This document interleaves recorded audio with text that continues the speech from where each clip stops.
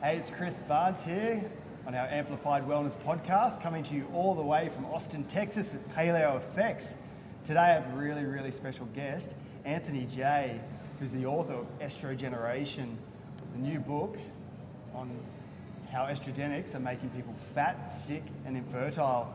Welcome, Anthony. How you doing, mate? Good. Thanks for having me. Thanks so much for being on the podcast. I literally got this book in my hands yesterday when I got here. I'm 50 pages in, man. It's good. Yeah, it's an easy read. You said it was an easy read, and yeah, it's expensive. It really is. It's expensive to ship to Australia. Expensive to ship? Maybe I can buy a few and bring back a few. I've gifted a few people in Australia the book. Have you? It's like $40 to ship it, just to ship it. We get stung with shipping. But at least I have an ebook. I have an ebook. Exactly. You've got a contact over there. We can maybe work out some shipping to get it across there. This book's very, very interesting so far. Estrogenics.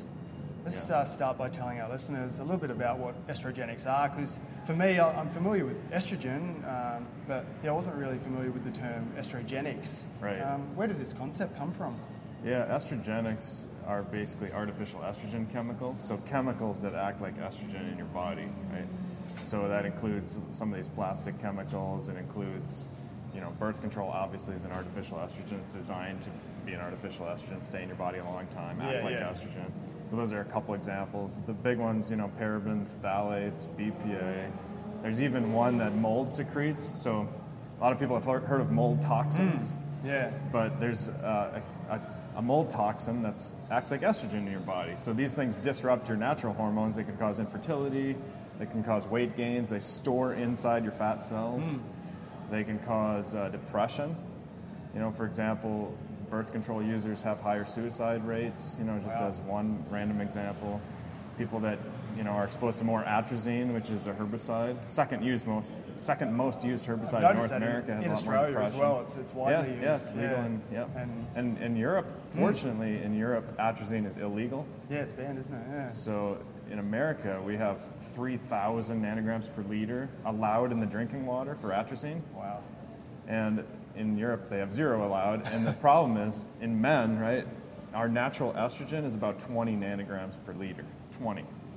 So just contrast that with 3,000 nanograms per liter, which people are drinking over here. Just with atrazine. Just atrazine, and that's assuming you're not getting birth control in the water, which you are, or these other chemicals, right, which we're not filtering out of our water supply. So just from the water, the drinking water, you got to filter your water. I mean, just get that out of the way, right? That's the fundamentals.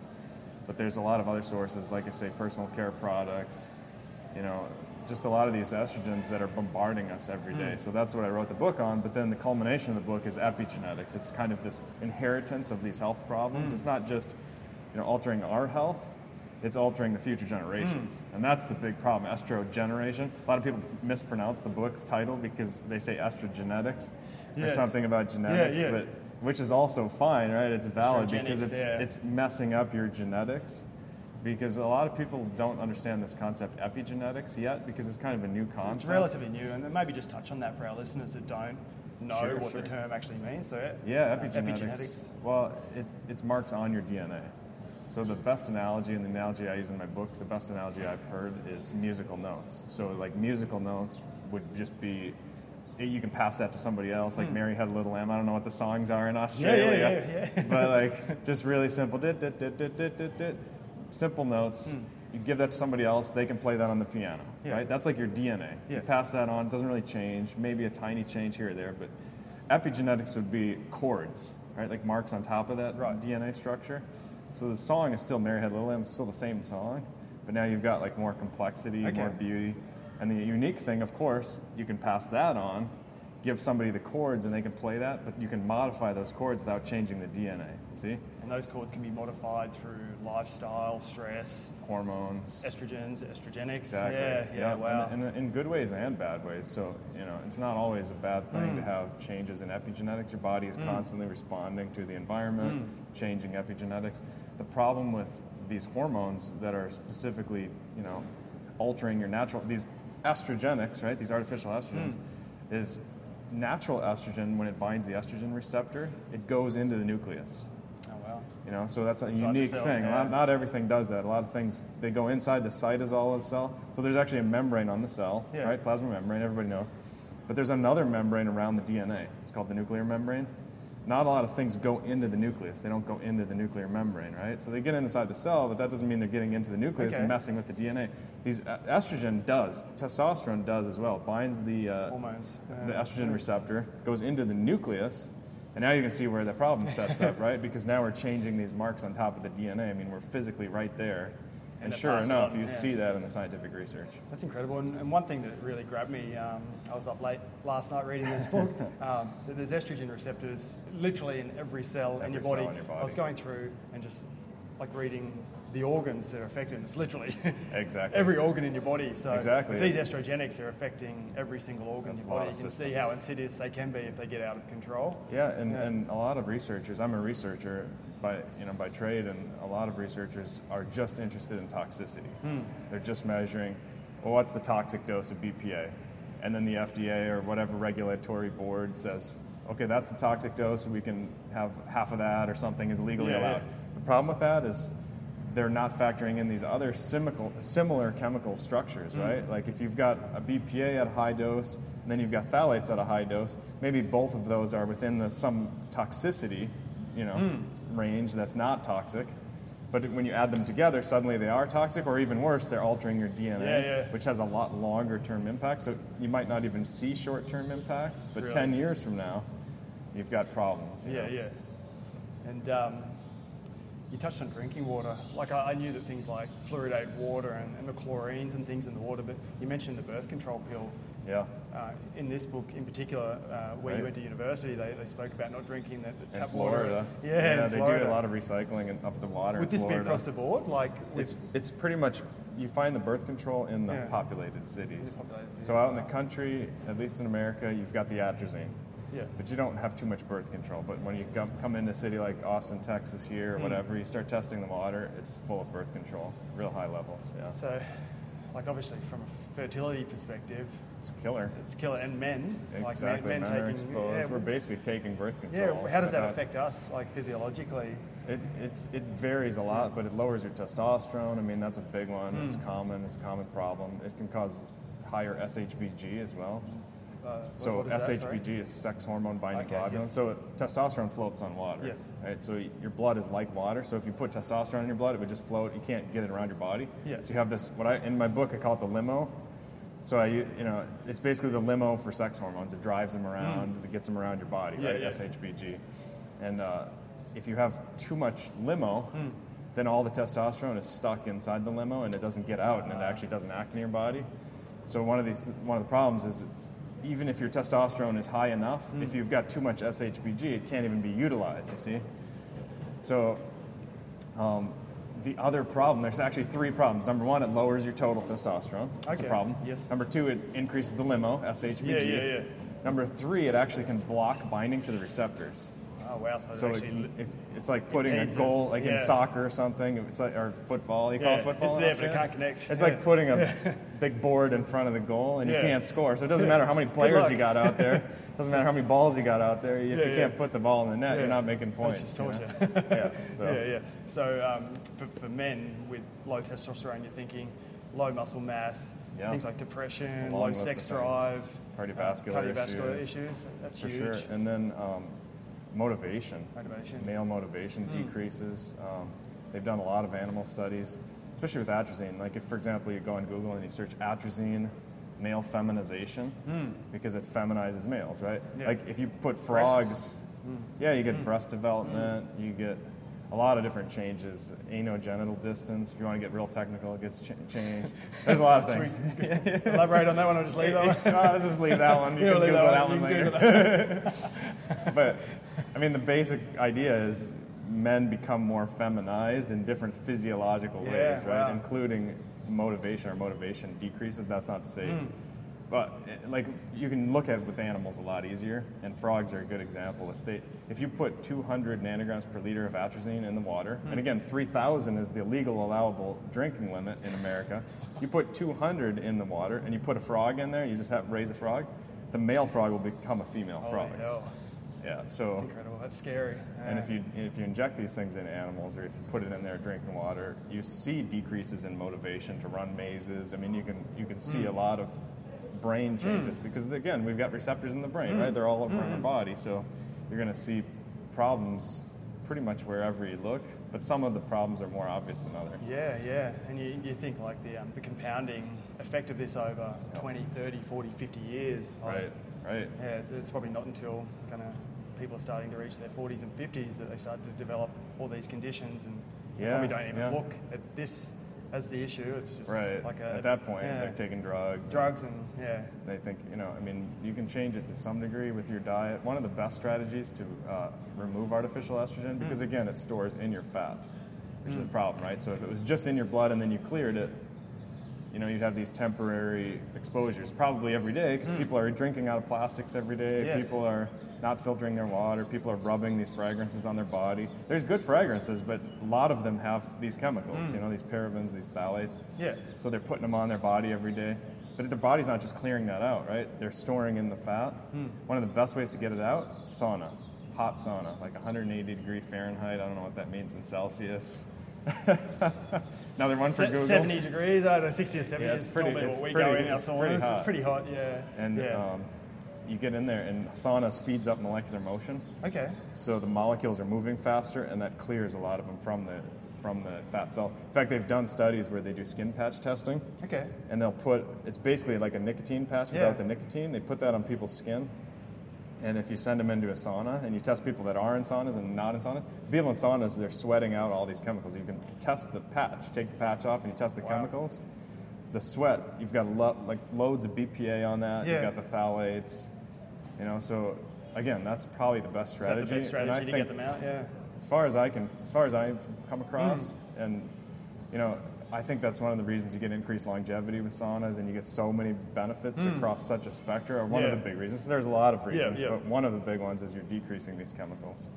And infrared saunas, are they Infrared's great too, as effective? Yeah. But I think heat is really important. Heat is I like infrared because it gets into your body deeper, but I also like, I want to see the heat. I think infrared is unique because it has a lot of other benefits. Yeah, mitochondrial health. And, it releases nitric oxide from cytochrome C oxidase. It increases collagen production. There's a lot of interesting benefits. So you can kill two birds with one stone if you have a hot infrared sauna. Yeah. But either way, I think is going to That's fantastic. And one of the things you mentioned here about obviously the fat and the storage of these estrogenics, up to 10 years or even longer, exactly. Stored within the fat cells. Yeah, they've done studies on fat cells, and they talk about, they've actually looked at people that were exposed to the atomic bomb. Yeah. And so they have these radioactive molecules that are still present. So you can do these half-life studies, and they've shown that the average fat cell, the life of an average fat cell is 1.5 years, just the average cell. Yeah. But they've found cells that are up to 10 years old from fat cells, right? So in other words, you can store these chemicals at least that long. Yeah. And of course, that's not even factoring in the epigenetic changes, these marks on the DNA that you can pass to the next generation. And the studies with that are really interesting because, sorry about the mic there. Oh, that's good. I thought it was mine dropping off.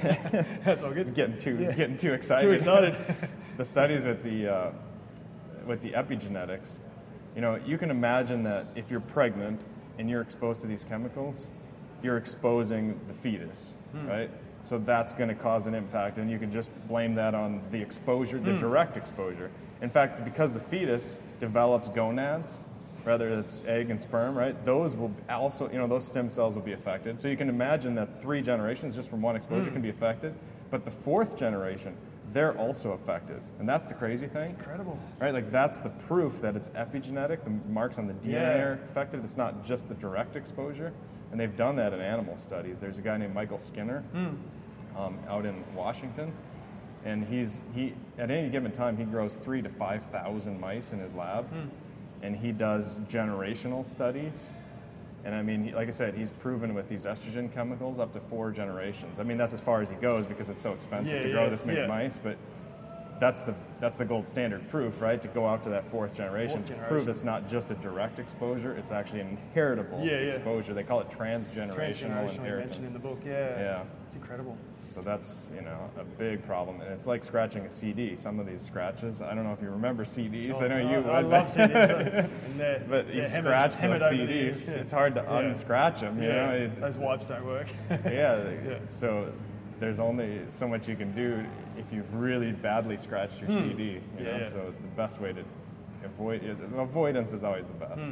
Yeah, minimisation. Yeah. Yep. You mentioned in there there's a few different protocols people can follow as well. You can go pretty much full cold turkey and try and eliminate all estrogenics, which is hard. You start to reduce and minimise exposure.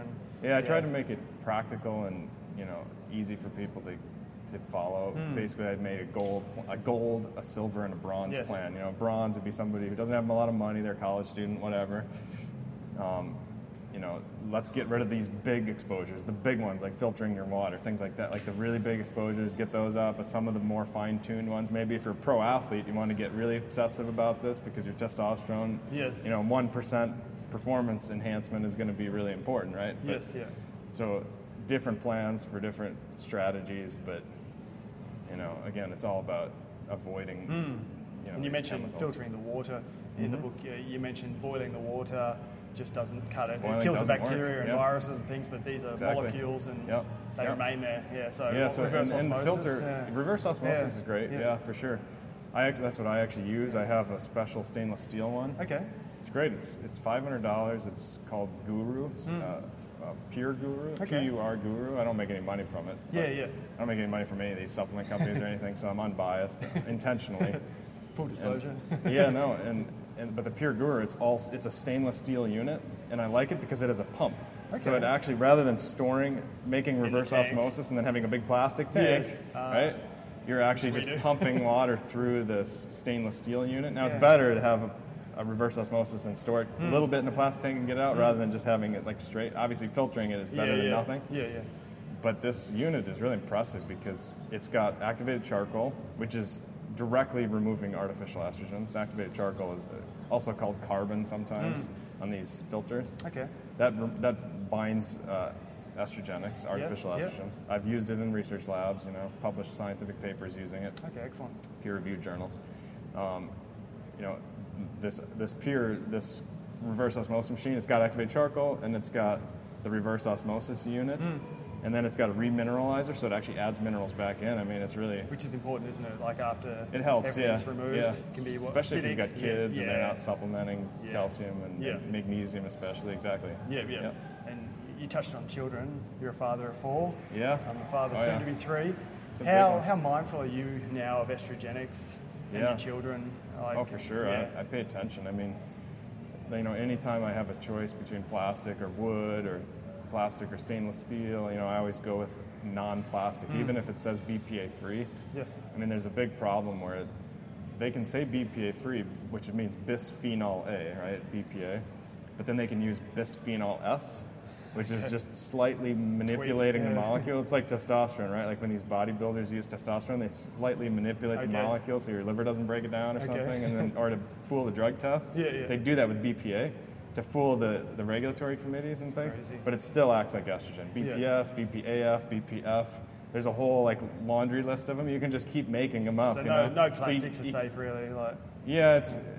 It's really. I mean, it's up to the honesty of the people making the plastics, and it's even just a financial battle, right? Like if you start making plastic that's legitimately estrogen free, it's going to cost a little bit more, even a couple cents more per bottle.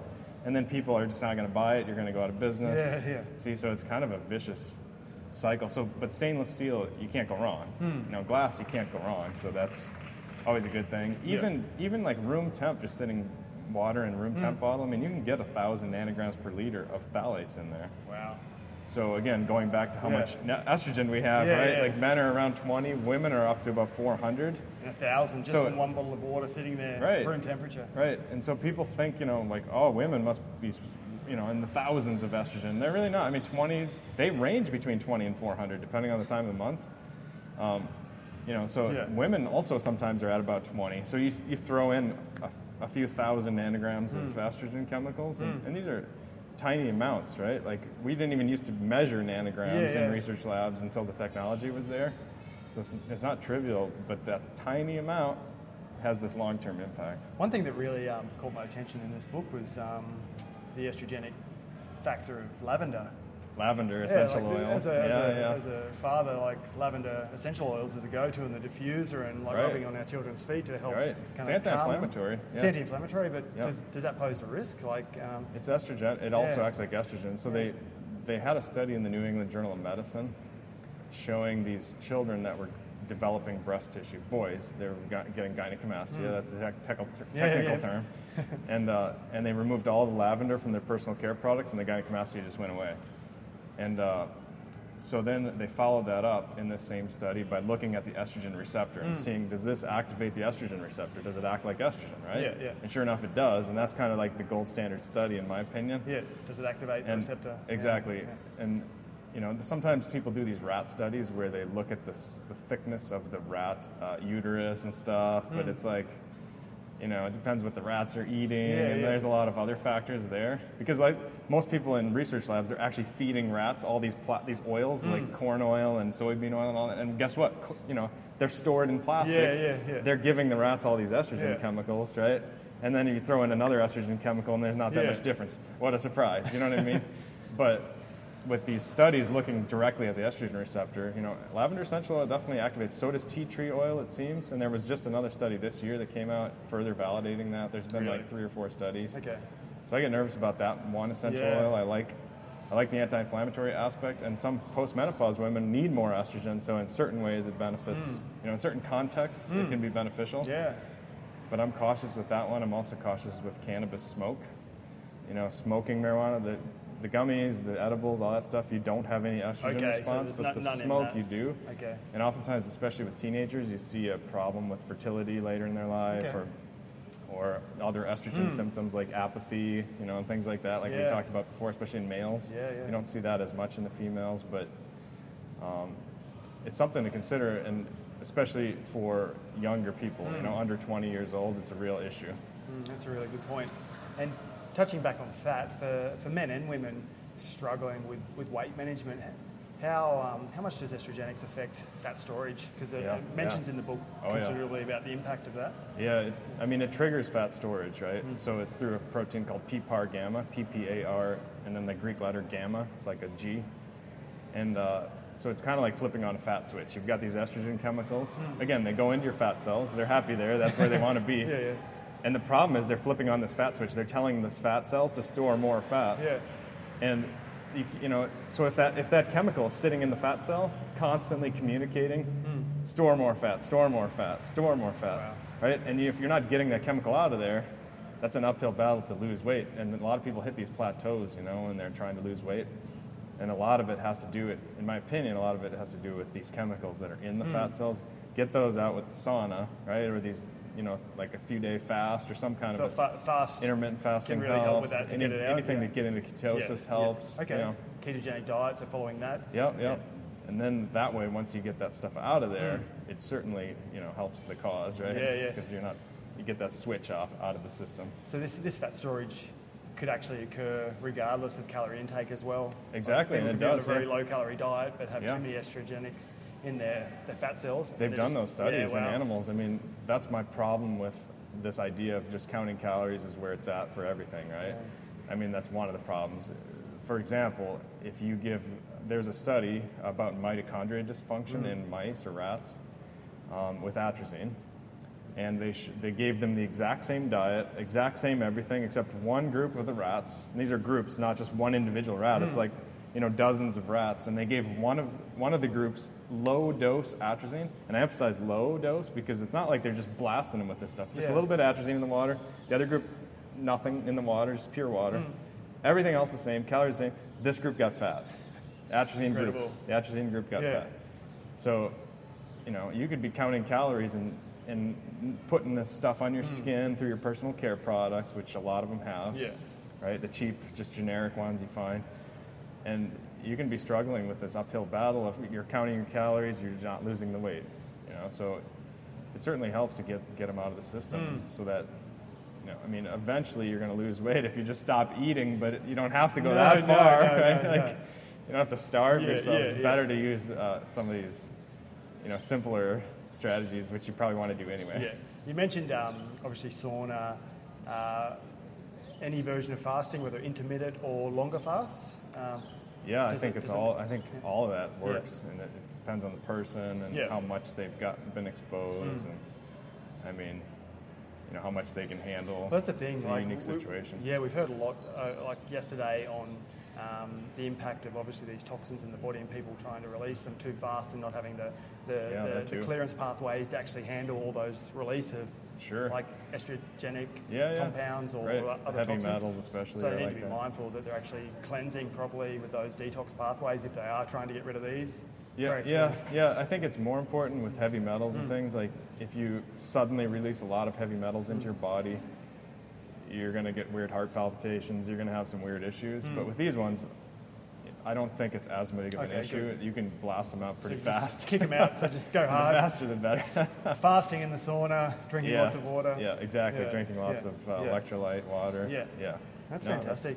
We've only just touched on some of the estrogenic compounds. There's a lot more. Is there 10? I'd put 12. It into a top 10 list. Top 10 list in there. There's more, but I kind of lumped certain categories together, like the sunscreen chemicals, and by the way, they're making a lot of these illegal now, partially because of the book, right? Because, really? Oh yeah, like Hawaii in the United States, Hawaii just banned sunscreen. They say in the headlines, but in reality, they didn't really ban sunscreen. They just banned the chemicals that I talk about in my book. Yep. Wow. And I think there's 10 other countries that have pledged to do the same thing. So by 2020, in the next year or two, depending on the country, they're working to ban at least those chemicals because not only is it harming humans, right? It's harming the wildlife, it's harming the coral reefs, it's killing off all these fish. They found, for example, parabens in polar bears. If you go up to northern Alaska, so everything's being affected. You think you're in the middle of nowhere in the wilderness, and they've tested 11 polar bears. They tested their fat, and they found parabens in every single one. That's horrendous, isn't because it? It's up the food chain, right? It's getting in the seawater, it's polluting our whole entire, it's circulating the ocean just like it circulates your blood, moving up the food chain. The polar bears are up. So things like seafood, consuming too many kind of big. And then you get infertility, right? So then people are blaming, like the dad who's taking his kid out to go fishing, catching a couple fish, and they're saying that's killing off the fish populations, right? It's like they're hyper-regulating those situations. And of course, they're overdoing it on the netting and all that, but I mean, we're killing off these, the fertility issue is huge in terms of sustainability in these populations. I mean, polar bears are a great example, right? Like, people talk about global warming and all that, but there's also this factor of the parabens, right? I mean, we see it. You can look at the studies. You can see that's, a contributing factor to infertility. So it's a global problem, and I'm hoping to see more countries follow Europe in terms of the legal status, because most of these are illegal in Europe. That's what's really interesting. And of course, Europe is much healthier than America on pretty much all these metrics we talked about. We should follow suit there. Yeah. Definitely. Anthony, commend you on this book. This is fantastic, and just bringing more awareness to I guess the impacts of estrogenics. Thanks. Yeah. Definitely recommend everybody out there listening and watching, go get yourself a copy. Is this available on Amazon for people in Australia and other countries? Oh, yeah. Estrogeneration. It's been amazing having you on our podcast, Amplified Wellness. Thanks so much for being on. Good to talk to you, Chris. Keep up the good work. Thanks. Cheers. And if you love this podcast, make sure you subscribe to Amplified Wellness Podcast. Cheers.